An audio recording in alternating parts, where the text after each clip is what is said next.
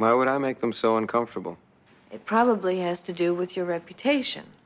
They feel your methods, your theories are... Spooky? Do you think I'm spooky? His face was so blank and expressionless. He didn't even seem human. I'm not turning my back on anyone! Have you ever found a metal implant in your body? Have you checked everywhere? Mulder, you have to understand! Put it down! You put it down first! Scully! How do you guys introduce your King's a King? I mean, I've listened to it. I mean, there's a whole song. Someone sing. Someone do the song. I'm not going to sing the song. They're kings of king. That is the not kings. It's Stephen King. Yeah, that's it. It's just the word Stephen King. Yeah. Also, it's not Kings of King. The kings, they're all the king. Hi, everybody. Hello, everyone. Welcome to a special crossover episode of Fox Mulder is a Maniac. It's me. And Kings of King. Kings of Kings. We're taking over, baby. Sorry, I just wanted to yell cock since he got to yell Famium. Cock. Yeah, That's do it. solid. They're we both have the good. better acronym. Okay. Let's go around the table here. I'm one of the hosts, David Bell. I'm a second host, Tom Ryman. One of you two. Now, one of you two. I don't care. Our I don't special care. I don't guest care host. which one. I don't care which fucking one. But one of you say something. Abe, what is this game of chicken? What are we doing? What are we doing, dude? I guess I lost. What the fuck? You did lose. I can't believe that happened. It both got into our brain at the same time. We're like that the bit is the bit was not we would not go? speak. Yeah. God damn. Terrible. God damn. Sorry, Tom. Sorry, Dave. Sorry, I'm Abe Dave. Epperson. Sorry, I break Tom. first. I'm Michael Swaim. I'm the guy who always breaks second. Yeah. He's the funny one. And he's together, the bad boy. Together, you guys are playing it fast and loose with everyone's time. That's right. We are. Yeah. Now, if people are wondering why we have a couple of Kings of King here, we're covering season 5, episode 10 of the X-Files, which is otherwise known as Chinga, which is otherwise known as the episode written by Stephen King. Yep. Oh. Or at least co-written. I did not know that. Yeah. And I'm the nominal Stephen King expert. Yeah. I just thought it was a ridiculously transparent, thinly veiled ripoff of everything Stephen King. That completely changes my perspective on the episode. I'm glad you brought that up. You really didn't know. Okay. I did not know that. I watched it. To be honest, you're not wrong, though. You came back and you were like, watch this. It's called Chinga. And I was like, all right. And I was like, there's a lot of Stephen King-esque stuff in here. I guess that's why they had us on. But I did not make that final connection. That is very interesting. Cool. All right. This is co-written by Stephen King. We'll have plenty to talk about. Yeah, I am holding in my hand right now Resist or Serve, the official guide to the X-Files, and I can sort of start us off by telling you guys the backstory to this. Please, but I'll just say they should have called it Kinga. That would have been clearer for me. Yeah, that really... Well, fun fact, the name Chinga is a Spanish word for fuck, and Stephen King didn't know that when he named the episode. Chingado. And apparently... That's so neither Stephen did the King, Fox. though. That's so perfect. So why did he name it that? I don't know. It's the name of the doll, I guess. That's dumb. No one at Fox spoke Spanish, like, I mean, that checks swears, out, right? Slangs? Yeah. I mean, at the very guess. least, nobody in Standards and Practices did. And yet Vicente Fox was president of Mexico. It boggles the mind. You don't touch Stephen King's word. He's Stephen King. Yeah, no, he doesn't get edited, so... No. He's a Maybe white man. Well, actually, Maybe that we're was going to get into it. Whoa. Could I get he introduced separately from Abe next time? It's funny you say you don't get edited because he actually got edited a lot for this episode. Yeah, of course. Of course. It should be. So this whole thing started when Stephen King appeared on Celebrity Jeopardy with David Duchovny. I believe that is the What Are Frogs meme. What Are Frogs? What are frogs? Yeah. What are Turns out frogs? that they got to talking while filming that, and he told David Duchovny, he'd love to do an episode. They didn't hear from him for a while after that. Stephen King then contacted Chris Carter and said he wanted to do an episode of Millennium. Remember Millennium? Oh, yeah. Hell yeah, I do. And Chris Carter was like, that's a little weird, but okay. He then called him back and said, actually, I want to do an X-Files. To which Chris Carter said, okay, that's fine, too. Of course, that's what you wanted to do. It was kind and polite of you to mention Millennium. Thank you. Right, exactly. I'm Stephen King. And so then, more time passed, and he just keep getting calls from Stephen King. They never actually met in person. They just went back and forth writing the episode. Eventually, Chris Carter had to rewrite a sizable amount to shorten it, and just to get the tone of the show. All the broad strokes are Stephen King, as you can tell, since it takes place in Maine, and has a lot of Stephen King stuff in it. Yeah. Mm-hmm. A lot of tropes. And barely features any Scully Mulder dynamic, as if Stephen King didn't want to break his back trying to live in the X-Files universe. He just wanted to write a Stephen King story. And well, they do have the phone calls, exactly. which are a tried and true methodology of X-Files. The phone calls, for Scully has an episode, she calls, Mulder has an episode, he calls, and we get a lot of stuff. Usually it involves a bathtub. We get that in X-Files. That's tried and true. Yeah. They do one a season at a certain point. That's true, but it's Stephen King presents the X-Files in a big way. You really feel not only just the Kingness of it all, but you feel this reverence for King. It's atypical for an X-File, which I figured everyone would pick up on. I thought it was the Chris Carter and the other nerds doing a loving homage to everything Stephen King. And I was actually blown away by the almost Tarantino-esque ability they had to Rolodex sometimes obscure King tropes. And now it all is totally mundane and makes perfect sense. Yeah. Classic X-File. Classic. Uh-huh. How familiar are you guys with the X-Files? I should have asked you guys that. Very. This is maybe the fourth episode I've seen in its in its entirety. Wow. You're getting the gamut. You got quite a journey ahead of you, Michael. Yeah, you do. Well, 3 of the other episodes were from the Daggett era, and I... Oh, no. Oh, dear. Oh, no. And then See what I'm dealing with over here? No, but the other worst part is man. I've also listened to every episode of this podcast, and through other forms of osmosis, I also now know the plot of X-Files without having seen it. Right. Should I still watch it? Yeah. I mean, yeah. Okay. It's the All right, X-Files. then I will. Okay. Yeah. Before I close this book, I also just want to note it was, of course, filmed in Vancouver, where they filmed the X-Files. The gas station scene was literally across the street from their production office. And luckily for the casting director, Canadians sound like they're from Maine, at least according to this book. And so it wasn't a problem. Yeah.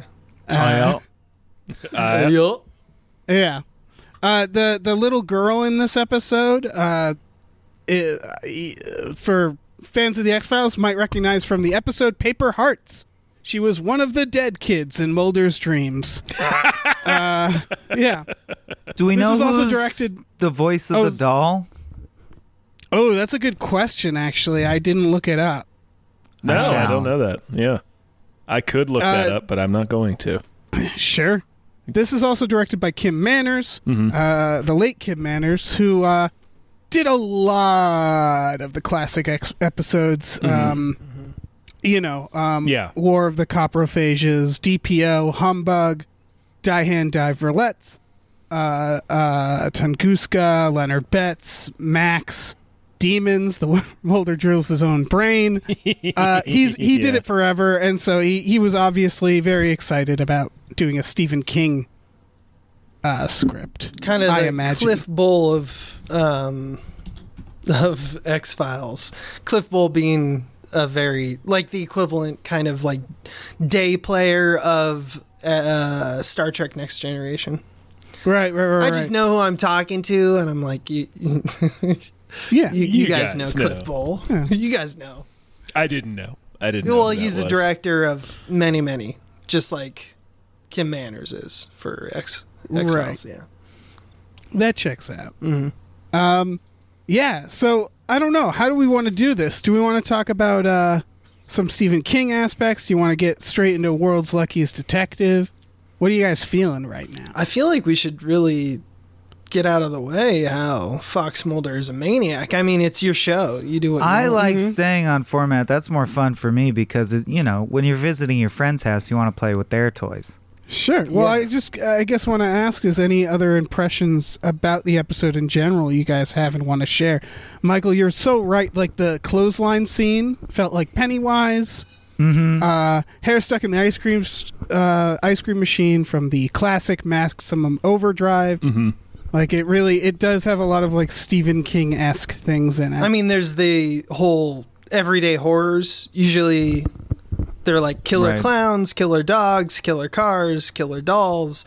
It's all set in Maine, which is a mainstay. Of course. So there's like so many tropes. The town with a secret is another trope. Like it's not the whole town, but the trope seems to play out. I think there's a character called Jane in this episode. At one point she's the puritanical busybody, which is another Stephen King trope. She represents kind of the town with the secret trope, which is just the idea of like someone presenting to the audience, well, she's a witch and her mom was a witch and her grandma was a witch and there's a secret and people outside of town wouldn't know about it. That isn't really prevalent throughout the episode, but you do also have the mother with the child trying to hide the fact that she's being possessed essentially by this doll throughout the episode. So it's more or less the same trope. I would also argue it's a notch gorier. It's always one step more brutal than you expect given the milieu that it works within, which is also Stephen King's thing, is he tends to break the social contract by setting up what feels like a made-for-TV movie and then doing real R-rated kills. Like that's kind of his thing, whereas it doesn't feel sleazy like a Jason movie where it's R-rated all throughout. Stephen King likes to throw some like lovable teens coming of age at you and then something really gruesome happens, which makes it even sort of weirder and more jarring. And the moment that really stood out to me as super Kingy was, "Where's my popcorn? Where's my popcorn?" Which is literally just the "Where's my cake" from Creepshow. Yeah, exactly. Yeah, like the relationship between the mom and the daughter is basically a recapitulation of Creepshow. Yeah, and then the repetition of Hokey Pokey. Hokey Pokey, let's have fun. I want to play. Yeah, just the using of like old timey songs like that and seemingly innocuous things that's that are so repeated. Distinctly Americana, and that's King's. That's how he writes. They're also with the everyday horrors like the killer clowns and stuff. There's usually everyday solutions. So like the big bad deaths in King stories are usually mundane. Simple, yeah. Hey like guys, they freeze to death. They're poisoned. Like even in It, with all of its embracing of the supernatural, in the end, it's just a bunch of kids like curb stomping a clown. Right, that's my favorite resolution to any Stephen King. Is that It. The ultimate conclusion of It is a group of adults finally getting sick of a monster's bullshit, and they just beat him to death. They just with a pipe, with like some pipes, beat that monster to death. Yeah, it's that's a huge thing though, because like when you deal with like killer cars, like even in Christine, we just did this episode. What do? Well, what's the car's worst enemy? I don't know, a junkyard where they smash it all together. It's like just the obvious, like with time, and when we all stop believing in the thing. The killer clown has power, the killer dog has power, the killer car has power. Once we overcome that hurdle, it's just a mundane death. Why is it called Chinga? Yeah. We asked that. 'Cause that's We asked the that name of the earlier, doll. and we don't have any idea. Okay, Yeah. it's the name of the doll, but I still don't understand to Stephen King what that means. It could just be a Jasmine, word. baby. It could just be a name. Yeah. But I also want to point out, according to Wikipedia, that the effects supervisor, Laurie Kelson George, tested the scene of Dave the Butcher with the knife sticking out of his eye on her 9 and 11-year-old sons, explaining, quote, "I gauge a lot of the show by whether my kids can stand them or not. If they can't, I succeeded. Chinga bothered them a lot." What a fucking childhood. Hey, look at this. No. Hey, look Hey, at this. check this out. Look Did at that this. scar you? Did that scar you? Good. That's amazing. Because like they doing then a have good to grow job. up. They then have to grow up in a world where like all their friends are like the X-Files rocks. And like, hey, you want to watch an episode? Like, no, not really actually. That show did a lot of dark shit for me. Yeah, Oh, that's wonderful. Being someone who's only seen a handful of episodes, are they usually as dark, or is that Stephen King bringing that to the table? Because They're- They can They're get dark. pretty dark. They're usually They're- pretty dark. Yeah. they're grim, but are they? Because one of the other ones I've seen is the circus one, which I understand is one of the better ones. Humbug, yeah. Oh yeah, Um, that's a tongue. They definitely go tongue in cheek. Like they're aware of What they're doing. of what's funny about it. Yeah. Yeah. It's like they do go tongue in cheek a lot, but in They're- general, this is pretty consistent with the tone of the X-Files. Okay, They- so yeah, like they're slitting your playful. throat with a record is not out of place in the X-Files? Nope. No. All They're right. actually playful like the Coen brothers are playful, All right. in my opinion. Like in terms of the horror genre, I think that the X-Files filmmakers are much more like the reason that they are more playful and there's tone that is like fun is something that like Stephen King never really cracked. Like he's never that fun or funny, right? Drink, you mentioned cracked. He's He's not. definitely not funny. He's Look, not funny. No. I He love tries Stephen. sometimes. I love Stephen King, but the most grating It's part fine. of reading a Stephen King thing is when he has a character that's supposed to be funny. What No, his it's like powers it's and like when relatability. NPR hosts try to be funny, it never Yeah. comes off. Yeah, it's exactly. trying too hard. Yeah. And so if he's vanilla, they're a little bit different. Like X-Files is a little bit like Okay. more punk rock. Yeah. I mean, they're I not definitely really think there was some because the yup thing from the cop is very Fargo specifically. Right. And then I also thought there might be some trying to be Spielberg from King because this is like literally what's funny to me is there's a point where she questions a guy who seems like a Jaws-esque and it's Right. called Amos Beach and this Jaws-esque guy is Sheriff, describing this horrible thing from the sea and he doesn't, but he literally could have said it had a doll's eyes because it's a doll. It's a doll. Right. Yeah. I would say tonally the X-Files does jump around a bit. Early seasons is a lot more consistent. Later seasons it starts becoming like a parody of itself That's true. in a lot of ways and gets a lot more playful. Have you guys I would done- say they still have Have you guys done what's that? postmodern Prometheus yet? we just yeah. went past that one. Okay, That cool. is a Okay. That so is a hell we're of an already in this episode. stage of X-Files. Got it. yeah, we're season 5, it's right before the movie. And the movie Oh, and I've seen the kind movie. of Oh, okay. The first movie marks the transition into when it really starts going, as some would say, downhill. I wouldn't say downhill, but it starts getting a little off the rails. Right. We're still like kind of on the rails here. We're shaking on the rails, I would say. Yeah, we're about to just shake apart on the Right. on the They- tracks. You can really tell with the, which is probably a good transition, to be honest. You can really tell between the scenes with the phone calls, how they're just diving right into, you know what you want, you fucking sycophants. Yeah, Oh, you yeah. You pigs. fuck- Mulder is Slop it just up. kind of a parody. Well, let's do it. Let's transition to our first section called World's Luckiest Detective. Yes. This is where we just identify moments in which Fox Mulder gets ridiculously lucky during the episode. In this case, we're going to have to swap out Mulder for Scully because she's the one who's actually going through all the stuff. Okay, sure. this Because is- Mulder makes several guesses that are comically wrong, which is the point. So he scores a 0 on Yes. his detectiveness He does not- this he has time. no he does agency. not detect. No, he doesn't detect at all. I would say Scully gets the most lucky when she drives into a town and literally drives into an X-File at the beginning of the episode. Yeah, I mean man, how often has that happened in the X-Files?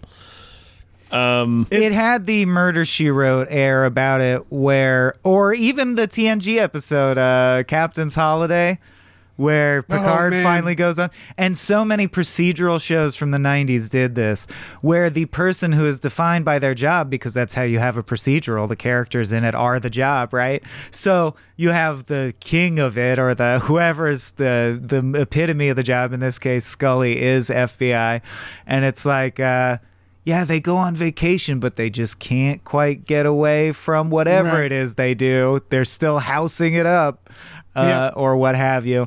So, yeah, I really liked that aspect.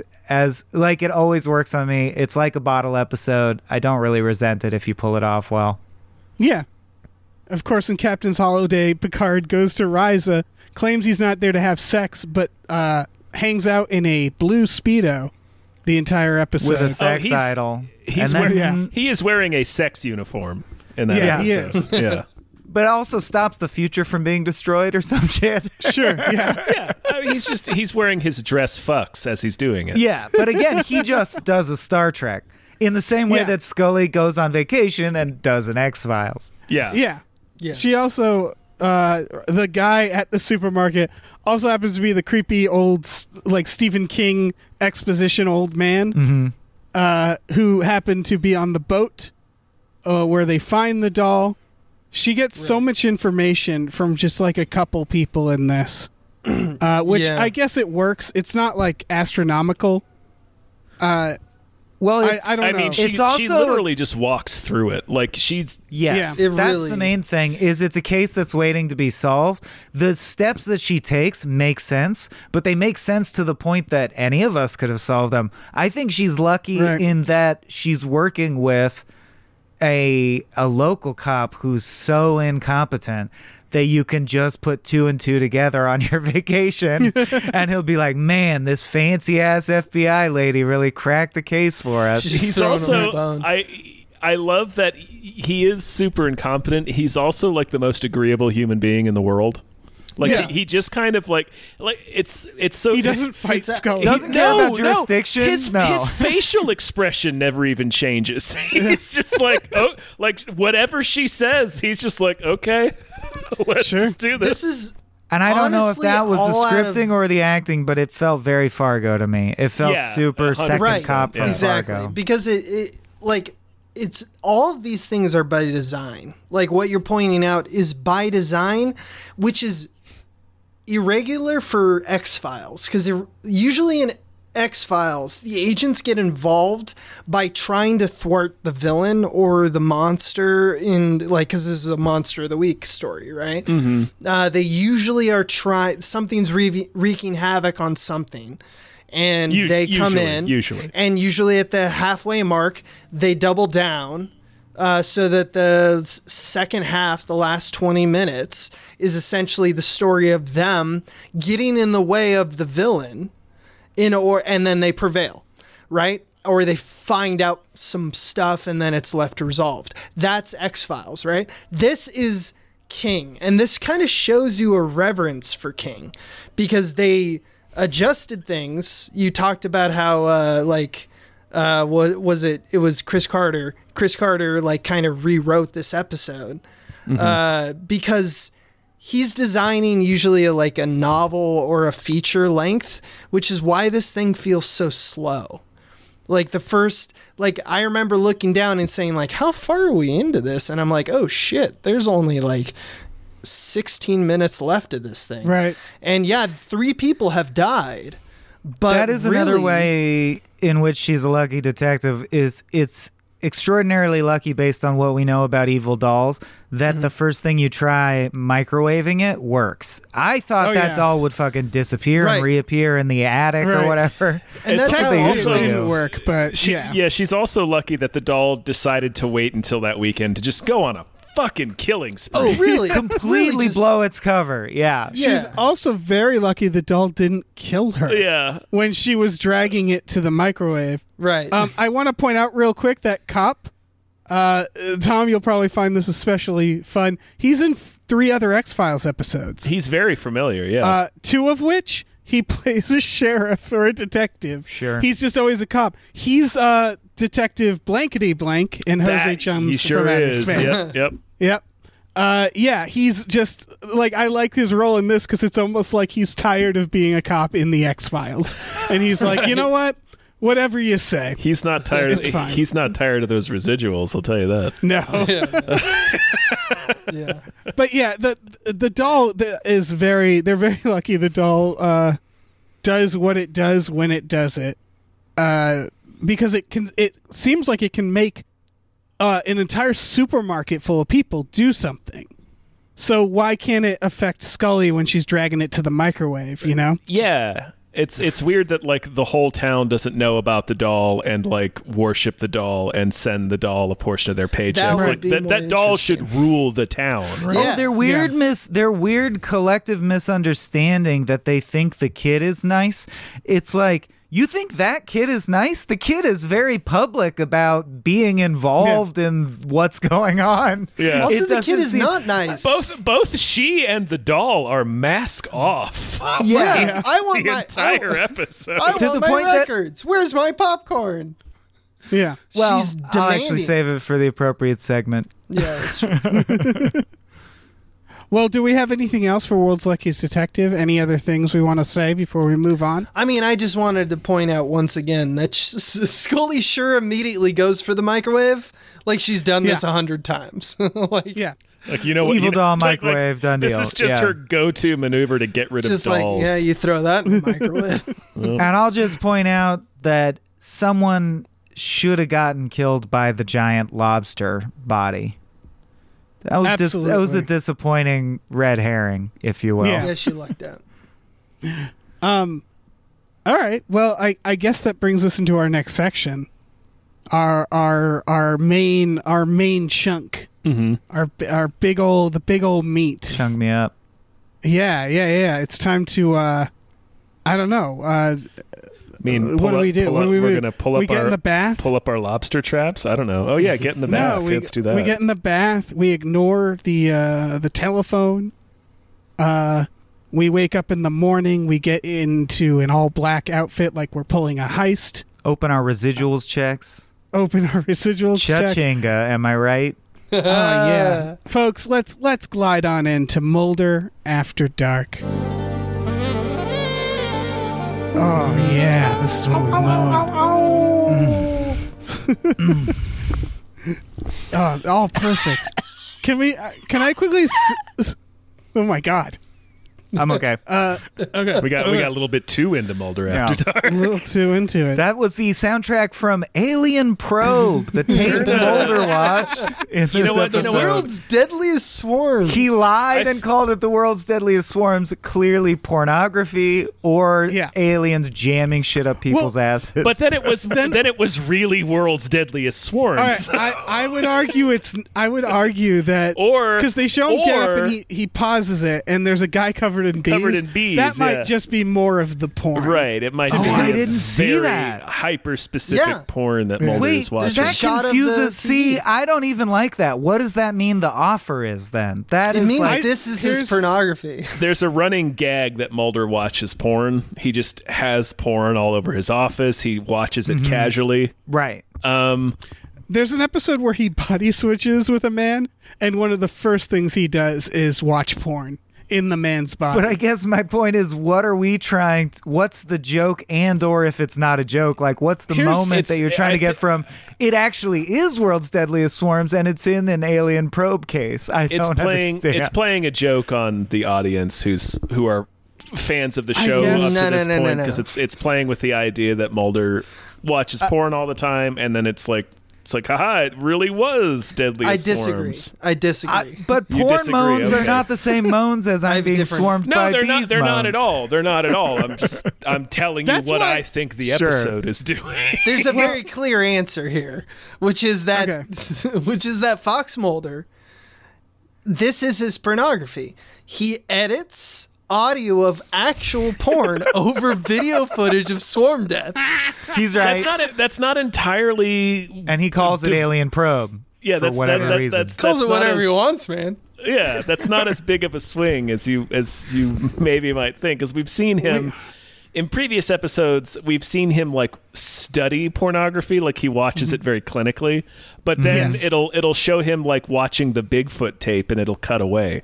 So He watched the Bigfoot tape like in bed. yeah, no, he's like he's going to masturbate. He's got oils. He's wailing on his hog to cryptid videos and shit Yeah. like that. He studies pornography like an alien. But in order Mulder to has- reach completion, he has to put audio of actual porn for some reason. It's just his thing. Well, I think Mulder has watched so much pornography that just normal porn is not going to do it for him, No. and he's trying all sorts of things. Just to break down this moment, this is call number 2, and I do still want to talk about call number 1. Sure. But throughout this episode, Mulder calls Scully, or Scully calls Mulder. Yeah, It yeah, happens 4 times.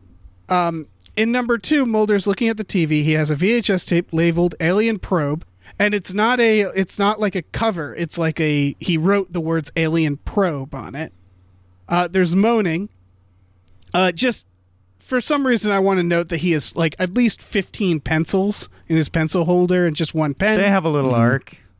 They do have a little arc. He has a microscope behind his desk. I don't know what he's looking at. And he says to Scully he's watching World's Deadliest Swarms. So, yeah, either he put the moaning sounds, like it's clearly the sounds of porn. He, like Abe said, either they want us to believe it's actually World's Deadliest Swarms, but I'm still not sure why the tape says Alien Probe.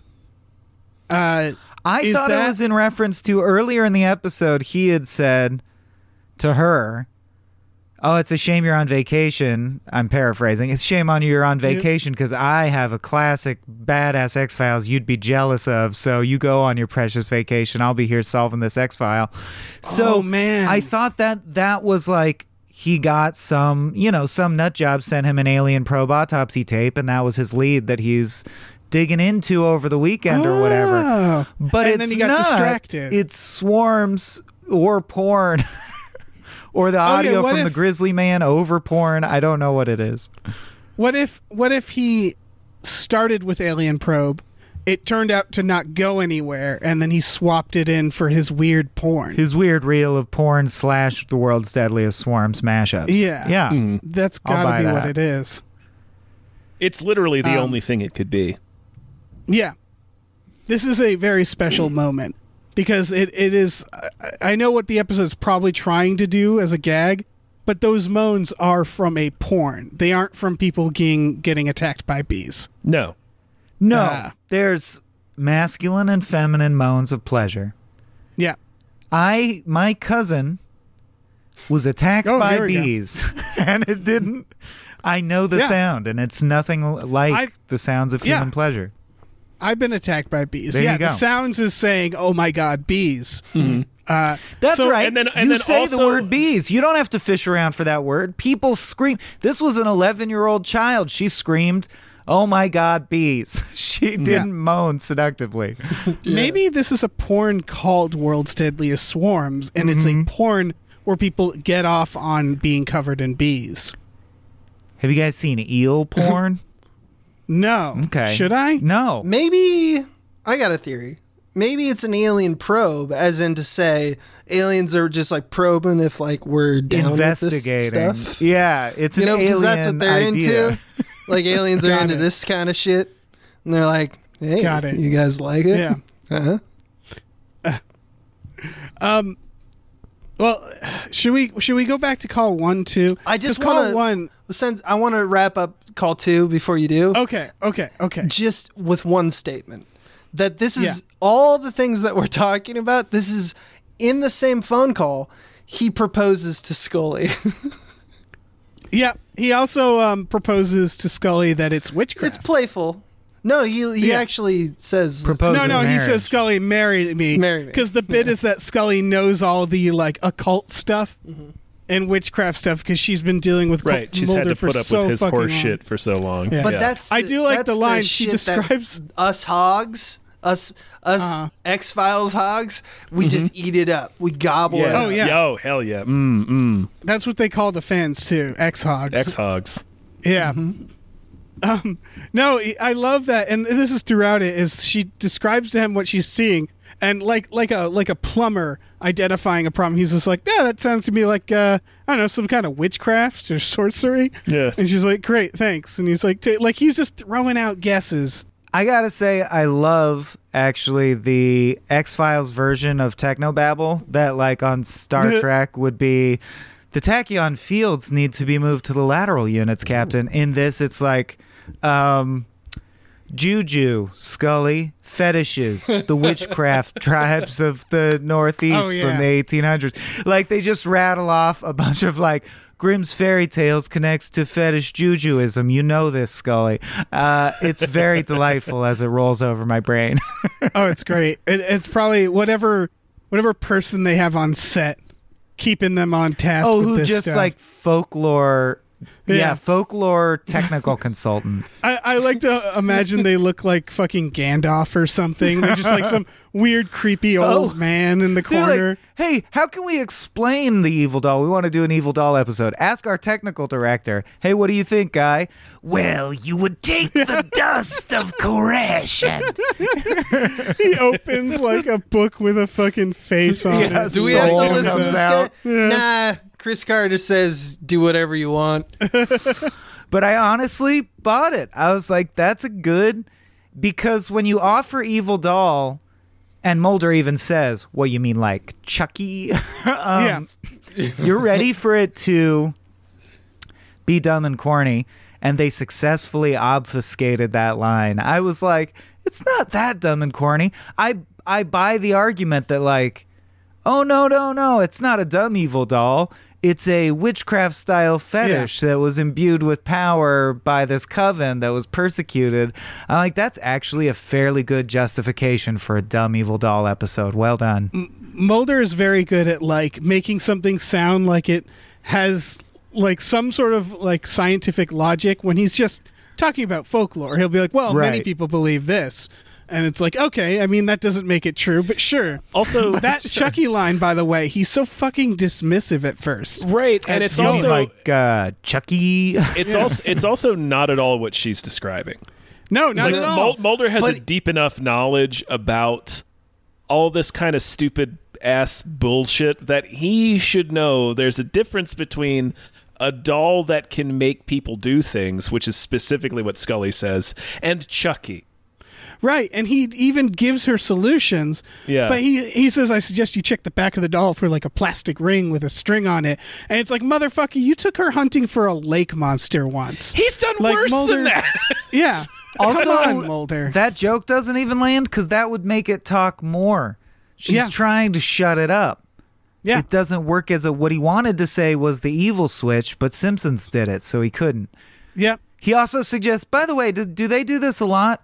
Where, I guess to show that you can believe him when he says crazy shit, Mulder is actually the voice of reason? Because he was like, well, maybe it's just simple mass hysteria, they flip Scully. it. Maybe it's the dancing sickness. Rarely. This is a Okay. flip. But it's interesting that in this episode, I guess because he's stuck at the office, he Yeah. throws out the more mundane possibilities. Oh, Well, yeah. it's usually, this fits perfectly into this section.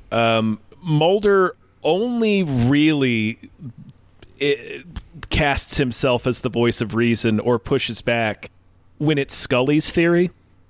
Yes. I see. When it's Like he scientific. gives like there's a couple of episodes, and anytime she brings in religion, Mulder is like the most insufferable kind of atheist. Mulder has literally like harassed demons in Yeah. the show. And whenever she brings up God, he's like, psh, whatever, Scully. And it's like, demons exist, Mulder. Yeah, it's all right, Richard Dawkins. Chill out. Yeah. It's Yeah. it's bizarre. You guys, I feel like you're burying the lead though, because Mulder in this episode, I know specifically when he says, "Oh, it's probably like a, I don't know, like a fucking possessed doll or something," you know, like she unprompted, he diagnosed the exact problem. He knew exactly what the issue was. And all she did is say, like, there's a little kid and she's got like a doll and there's this. And he's and like, there's that. oh yeah, that's a, He's that's like, a oh, haunted it's doll. the doll. Wait, man. wait. It's the doll. I just feel like, of course, what else could it be? It's easy to diagnose. If someone said, I saw this mass hysteria thing, everyone clawed their eyes out except this one lady, and she was screaming at her kid, and her kid was holding a doll that kept saying, I want to play, I'd be like, evil doll. You probably got an evil doll on Well, your yeah, hands. it's But because he you're didn't aware even that give you're in that the much X-Files. information. Yeah. He didn't also, even give that. Mulder tends to this. It's another Mulder knows he's on the X-Files. That's his thing. Well, the thing is he will whip out some, like, pulling out a fully formed theory with very little evidence is kind of his deal, and he just always happens to be right. So it's very on brand for Mulder. Just be like, oh yeah, it's probably like juju or something. He also, real quick, this is call 4. Just a shout out to his map nook that I didn't know he had in his office. When she calls him, he is in front of a giant map, and he has rolls of maps, like he's on an old timey pirate ship. Oh, dude, yeah, no, he's got maps. I didn't know he had a map nook. Oh, I don't know he sure what the does. fuck he's Map up in the to. mindscape, Oh, brother. Dave, he's like logging cases and sightings yeah. and shit. He's got like 40 maps. How No, are you yeah, going to he find does. out what a string Maps of murders, what pattern it creates if you're not putting a thumbtack in every site? Exactly. Right, he's got to put that string from tack to tack. I get it. We get a couple other. I mean, most of the other glimpses we get of Mulder in this episode is just confirming things we already know. Like he Yeah. opens his refrigerator, he's got nothing in there but an expired jug of Sunny Delight, which checks out because we know that Mulder never sleeps, and he also He lives frequently like an animal. forgets to eat. That's Yeah. also The fact that totally there's the nothing in his fridge checks out completely. Sunny D is definitely the drink of someone who would throw on some basketball shorts and dribble inside their apartment. Yeah. Okay. So what's up? Those things go together. Because it takes it forever to go bad. Okay. Exactly. So, I want to talk about the basketball because he calls the local PD to track down Scully. Mm-hmm. He gets her on the phone. He says, "Hey, morning, sunshine. I was a little worried about you. There's sounds of banging." She's like, "What's that banging?" He's like, "It's just some construction. Hey, guys, can you knock it off?" And then it reveals that he's like in his basketball shorts or underwear. I couldn't tell. And he's pounding on a basketball, just dribbling it. Mm-hmm. And it's like, why doesn't he just say, "Oh, sorry," and like stop dribbling? Why is he dribbling to begin with? He called her Because he he's- didn't call You know and why? interrupt him. I mean, That's why this is all Mulder After Dark. He gets off on lying to her for no reason. That's why he lies about the pencils in the He's third trying beat. to see. yeah. Yeah, it's all the facade of like when you're trying to court someone, you're like, yeah, I'm very interesting. I got a lot of shit going on, but he's mundane. So his You're right. thing that's going on is construction. He just You're right. can't reveal the reality of himself because he has the insecurity that he's not enough for Scully. You guys That's pointed out what's something here. relatable. That's He's- what's X-Files. He's about. flirty, isn't he? He's flirty Mulder in Are this you episode. kidding me? Yeah. That's all these the His only vignettes. You gotta He gets understand- 3 included vignettes. this. Yeah. Listen, All you gotta of the phone understand calls. this is like frog on a hot plate. It's slowly increasing as we watch the episodes, but it is Mulder's feeling cheeky here. In the first call, he's like leaning on the chair like a kid who has to pee. well, That's that's like he's all They weird open and up flirty, the porn thing, and it's like it's all horned up from there, man. Yeah, right? Because it's he's also- thinking about Scully, so he has to watch swarm porn. Yeah. It's also That's he what this doesn't. is. Well, and she's like, what did you do with your time? Did you just array these little symbolic facsimiles of penises? And he's like, pan up. No, in fact, I embedded them in something. I inserted Right. them and they penetrated something. That's what I did, Scully. Yes. It's a all metaphor. there. Yes. Yeah, it's also The symbolism is truly apparent. Truly chupacabra. it's also Mulder can't sit still. Mulder Yeah. can't Yeah. be at rest. Mulder can't not have his mind working, and he also doesn't know what to do with himself when she's not there. He doesn't have anyone to pester or. So it's like he's balancing on everything it's flirtatious, but it's also nervous kid energy, and he doesn't want to admit to it. Like he's balancing on a chair, he's bouncing a basketball, he's throwing pencils into the ceiling. It's all stuff that bored kids do. But it's signaling to the audience that he's incomplete. He's incomplete without Scully. Correct. And or, not to pull the curtain back too much, but Stephen King had no good use for Mulder in this episode idea he thought of, because you could literally cut Mulder. The episode you could almost fine. cut Scully. She doesn't honestly do anything until the very last scene. You could have the case solve itself like a little wind-up toy, and that would be fine. This is a lot of X-Files episodes. You can literally take them out of the episode. And the same sequence of events would just resolve. Exactly. Yeah. Most somebody said earlier, it was either you or Abe, in diagramming a typical X-Files episode, that it ends with them winning or triumphing or emerging victorious, and that's like 20% of the time. Right. Most of the resolution comes from them just witnessing things. They're witnessing powers that can't be controlled. That's what the tone is. Yeah. They rarely make any arrests or actually close any cases. But this one is so she's so lateral in her, she's just one step behind, and then she arrives, and then she goes in the microwave. Not to mention the microwave, all she does is transfer the curse to another person. So she basically resolved this literally for as long as she was on vacation. Right. Well, she's now going to leave this town, and the doll will immediately begin murdering people again. Immediately. Mm-hmm. It's just not on her radar anymore. That's all she accomplished. She's not a good officer of the X-Files. There's a lot of episodes where and then the bad guy's eyes open. There's the equivalent of that with a lot of episodes. Wouldn't that just lead to an episode where they deal with it again? It's not like they wouldn't deal with it again. Sometimes they have sequels. Sometimes they don't. Okay, there we go. Sometimes they do, but not this one. And this is why, I think Stephen King is better suited for,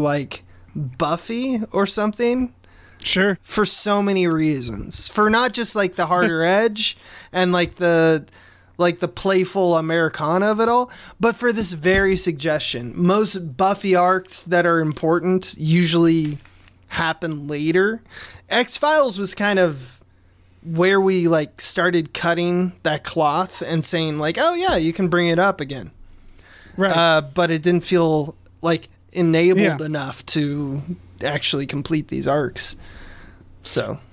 Yeah, and it really is even at the end of this, Mulder asks Scully, "Did you solve it?" And she's like, "No, not really," because there's just so many like this where they just shrug and leave, and just leave behind a trail of fucking trauma, and no one gets they have. Tom, what would you say is their arrest rate? Or how 20. often do they even solve a crime? 10 to 20%. Yeah. Roughly. And I think that's being generous. 20 is definitely generous, but yeah. That's so good. That's so good. They're really bad at their job. Also, I just want to point out, Mulder, we find out how Mulder got his poster. I was going to ask, did we luck out? Is this by chance the origin? Is this the first origin of the poster? Believe. Wow. Yeah, he bought it at a head shop on M Street. Which checks out. Yeah. Yeah. What do you think? Where'd you get that t-shirt? I bought it at a t-shirt store. Wow, epic origin. Epic. What do you think that scene is about, though? You mean if not because that let's say that poster was not icon or it wasn't fan service? What was the purpose of the scene from a storytelling point of view? Is an interesting question. It's about Scully. Yeah, it's about Scully, right? Because so the situation is that Scully asks, "Where'd you get that poster?" And then he answers with nonsense, and that doesn't matter. The point is that Scully, she wants to send it. So by the end of the episode, what's up? Mulder's all horned up the entire episode. And Scully finally comes back shows, and is throwing him a bone. It's like, hey, Yeah. what's up with you? How are you? Yeah. Yeah, that's what this is. This is like They're starting I actually the think stilted, there's something shitty in- flirting that they're going to do. Yeah. I think the fact that like Stephen King can't write an X-Files episode because he can't write the voices of Mulder and Scully. Therefore, Chris Carter had to like step in and just say like, okay, this episode They'll I'm have gonna a just runner. like draw it, like write it on the wall. Yeah. This is what's going on with them. So that we're like, oh yes, give us the sweet juices. That's what we want. Will they, won't they? And Yeah. like that is Carter. Like this is a seminal piece. Like this is a classic episode because of the shit that Carter allowed himself to do. Because he was put in a corner and he was told like, all right, you need to do this other, like whole other B plot. By the way, between the two of them. I would call it a C plot or a runner. Yeah, it's a C plot. I think what like the parts of the episode Abe is referring to is a total of like 4.5 minutes of footage, which is amazing to Yeah. think about.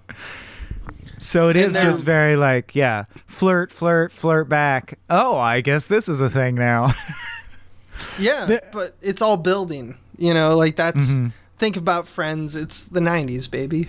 I will say You can't X-Files make definitely me. it goes back and forth with their flirtiness. Like we're nowhere near a kiss moment, which is I believe the first one is the X-Files movie where there's a near miss kiss. It's so The first official yeah. kiss I think is the Millennium episode. It's a New Year's kiss. It's a friend kiss. It's really They had to it dial really it takes back. a while.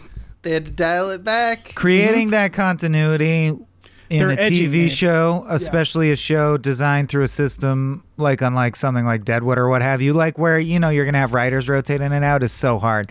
Like I think Yeah. of how Fry and Leela, if you chart it, it's like not. Sometimes they seem to magically Exactly. regress and be less together than they were at the end of the last episode. Exactly. It's tough. It's tough to nail on a long running series. You got to navigate it. You know, Any you other have to- thoughts? Yeah. Any other thoughts on Mulder? Because I have a few Scully romance. observations. Sure. I just want to point out that I don't think Scully's ever been on a vacation before. Right. She gets on the phone with Mulder and says the weather is really nice, and it is absolutely not nice. Yeah. She dresses in all black like she's a fucking puppeteer. Well, but with she's- a T-shirt that just says T-shirt like, that says Maine. "Hey, New Well, England, the second I'm day, here." the second yeah. day she takes a bath and gets in all black. Yeah. Like heist outfits. She is mesmerized by the existence of a lobster. I don't know if she's seen one before. It's a giant lobster, Dave. It is a It's giant not lobster. that big. Is this me being from New England? It's you Also, being I from love- New England. You know when you roll into town for the weekend for a vacation, the first thing you do is go to the grocery store and get a full-sized cart. Like, how much shit is she gonna buy at the grocery Right. store for this 3-day vacation? You know. Yeah. That's all I had for Scully. She just Yeah. seems like a fucking alien. She's bad at on vacations. vacation. It Yeah. does seem like she randomly picked a destination and just because Yeah, she's Maine? she's staying in like a podunk motel. It's like this Yeah. is your vacation. She just needed a break from Mulder. It's a mental health break. Let's be You're honest. right. She just got She in the needed car to and disconnect went. from Mulder. You Yeah. guys Yeah. are so wrong. Fox Mulder is a maniac. This is true. It is Yeah. known. Scully Proven is fact. also a maniac. They're Yeah. perfect for each other. Embrace it. Their love, their sweet, Look. sweet love. It's unique to both of them. And it's X-Files' gift to all of us. Of course. I mean, we already covered the Never Again episode where Scully meets a random dude at a tattoo shop, tries to make a connection, and almost gets burnt alive. Yeah. Yeah. By this dude she's- and his tattoo that speaks to him with the voice of Jodie Foster. Yeah, she makes some decisions in her life. Not great decisions. So yeah, I don't know. They're both. That's the thing about Scully is that, like, I think for the first couple of seasons, she's maybe thinking about the book she's gonna write when Mulder inevitably gets like killed by the cops. And then eventually he just kind of rubs off on her to such an extent. He's a cultist. He's a cult leader. Yeah. Like by the end of the series, like Skinner is doing fucking wild shit for him. He just draws everybody in. Yeah. And maybe these are people who are already sort of needed this in their life to begin with, was drawn to him. I don't know. They had It's a what I call Mulder-shaped the hole in Fox their Network. Yeah. Yeah, it's yeah. By the All right, way, any a more- cop beats themselves to death with a wooden baton in this, which must have been tough. Must Right, require real considering- grit and determination. Considering the mom beats herself in the face with the claw end of a hammer about 4 or 5 times and Yeah. is like fine. But that I imagine doing that in real life, and I'm like, fuck yeah, that would hurt. I imagine that with a cop's baton, and I don't even think you could work up enough speed just bending your forearm that would be that big of a deal. Yeah, he's probably just been slamming his head for like 45 minutes, screaming about how he doesn't know why he's doing this. And how could he be rendered anything other than unconscious? Does he fall unconscious and keep beating himself for another 3 to 8 minutes? His arm just keeps moving. It was the doll. He passed out and the doll took over. Yeah. Was just Right. wailing on him. It reminds me of that, like you said, Tom, with the claw hammer. It reminds me of that Team America Yeah. joke where he's like, This is where when if you you get have to kill captured." yourself, we'll take care of you. Here's a hammer. That's how you kill yourself. It's Oh, just so a good. hammer. It's the worst thing to ever. Great gag. That's so. It's so king. It's so king. Make it the worst thing ever. Yeah. All right, you want to get into some fireable offenses or any other thoughts on Mulder himself in this episode? Nope. Not from me. Yeah, he's All right. what a mess. What a Yeah. what a specimen. Always Really, is. It's wild how little you can see him in episodes and how much of an impact he'll make still. Right. I remember we did Musings of a Cigarette Smoking Man, an episode where literally you never see Mulder. You just hear his voice, and we were able to talk about him for like a half hour. Right, Sure. exactly. He Yeah. does say at one point in this episode, classic X-File. Classic. Yeah. Which is just perfectly postmodern. Perfect. Yeah. Oh, yes. Yeah. All right, let's get into fireable offenses. I really am not sure about this one. I think for Scully, you're not supposed to like investigate crimes on your vacation, right? She can help out if the sheriff's cool with it, I guess. Really? Yeah. It's not vigilantism to do it outside your jurisdiction off duty. Although she's FBI, so I you have guess to- her jurisdiction is nationwide, right? It's federal, By definition. yeah. I think we're learning this from most like FBI shows, and we don't actually know. And the reality must be closer to no, but you can start to clock in if you like stumble upon a crime. I feel like if you're handling a crime, you gotta like call. You gotta gotta like, do call the official someone. stuff. Yeah. You got to Yeah, and check be like, in, hey, get your I'm name on some doing a crime. paperwork. Yeah. Yeah. No, you turn on job mode. You go, here's a murder. Well, my vacation's fucked. So, and you know, I assume there's been an FBI agent or two in reality that have been like, there's a murder over there. I'm on vacation. You know, like because that's the reality. You have to. But take I a also vacation. assume that if an FBI agent saw a crime happening right in front of them, even if they're not explicitly on duty, they could arrest Intervene. someone. Yeah, Right. like Yeah. a doctor who's like, is there a doctor in the house? You know, Right. Yeah. This is also just TV rules. Like Yeah. we've done episodes where Mulder has committed acts of terrorism. So like It's not that bad. I- this one. it's not that it's not bad. too bad. There's No, been like worse. she's not stepping on anybody's toes. Like the sheriff's not going to complain, and she was never there in an official capacity anyway. So it's not When like this other is ever going to people- get back to Skinner. When Yeah. other people come and inevitably view it through a secular, non-supernatural lens, all it will seem she did is microwave a doll. That's not fireable. Yeah. So it's fine. No, it's weird. It's definitely weird. It's But I- weird, yeah. It sounds like I have a feeling she's not even writing a report. No, like why that, would she she? has the benefit of this one of like She it's just- just unofficial. It's off the books. Yeah. this one's for me. Yeah. Yeah. One for them, one X-Files for me, one for them. Yeah. Well, then let's name the enabler. Who is enabling Mulder? I also want to say this is kind of about who Mulder is enabling at this point, because Scully is clearly very conditioned to look for paranormal stuff, and she's becoming a Rolodex of paranormal things. She's already Rolodexed so much of it. She's as we said, it's a seemingly an unusual episode where he's talking her down from supernatural theories that turn out to be true most of the time. So it makes me wonder if she's really the Mulder in this time around. Right. Every now and then I think they've done like at least one other reversal episode. Well, and in that case, it's the she local has a cop. theory, and Mulder's like, all right. Yeah, it's the local cop who shows up with like a hangdog expression like, someone else died. I don't know what to do about it. Right. It's droopy. He goes to her hotel. Like That's the thing. She wakes she's on vacation. That's after she's largely solved the case.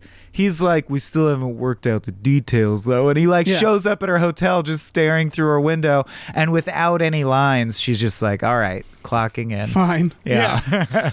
Yeah, he ruins her vacation. Yeah. What did she want to do, though? I don't know. I don't know what her vacation plan was. Especially because it's implied Maine she town. didn't intend to eat a giant lobster while she was there. What the fuck else are you going to do? Yeah. She was reading a book and taking a bubble bath. You guys, what if she was going there to stalk Stephen King because she's obsessed with how amazing Hell he is? Yeah. Mm-hmm.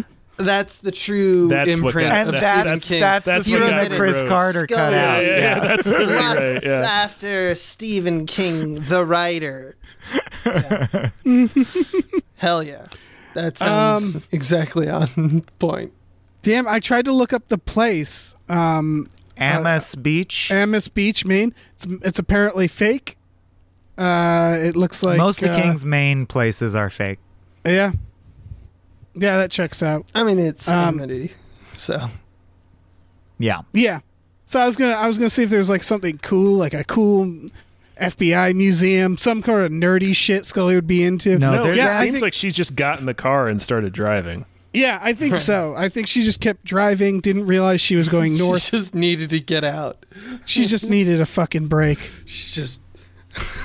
Where are they? Virginia? DC? DC.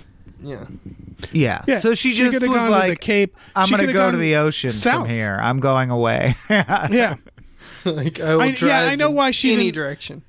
She didn't go to the Cape because that's where Mulder's mom lives. Yeah, on Martha's Vineyard. There's follow her there. On more than one occasion, Mulder has taken a terrifying night drive up to Martha's Vineyard. It's like a 7-hour drive. It's because Mulder knows basketball, so he knows zone defense, and you have to create a perimeter around the offense.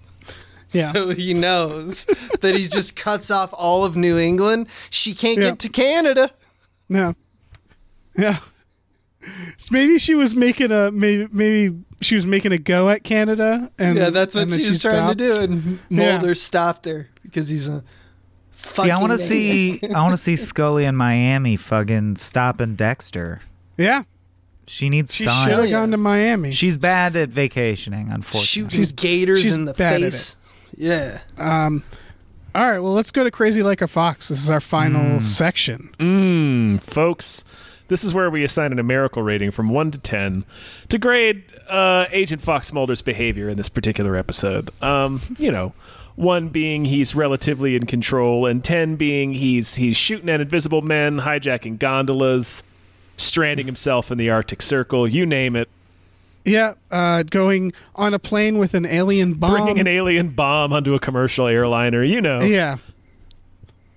Jumping on top of trains. Jumping off a bridge on top of moving trains. Yeah. This is a pretty low one for the reasons we already sort of described. Yeah, this is going to be like maybe a 2. Yeah. Any objections? The number 3 came to mind for me just because the confusion around the alien probe tape, I think, bumps it up a full number for me. That's a notch. Yeah, if he had just dribbled the basketball and thrown the pencils, I'd go 2. But I'm going to give him 3 for the world's deadliest swarms. Okay. I'm okay with the 3. That's fair. It's. I mean, it's not a particularly revelatory window into Mulder's mind. It's just more evidence confirming what we already suspected about Mulder. Yeah. But it's cute that even in his burgeoning, sweaty, pubescent love for Scully, he's, I mean, like cokey, I want to say, like the nervous kid energy you were talking about. He is in all. He's a legit weirdo. He's a legit weirdo, yeah, and he's also a giant boy, basically. Yeah. We've talked about it a lot, but he is Like a little weird, boy, stinky dork. yeah, trapped in a man's body. Yeah.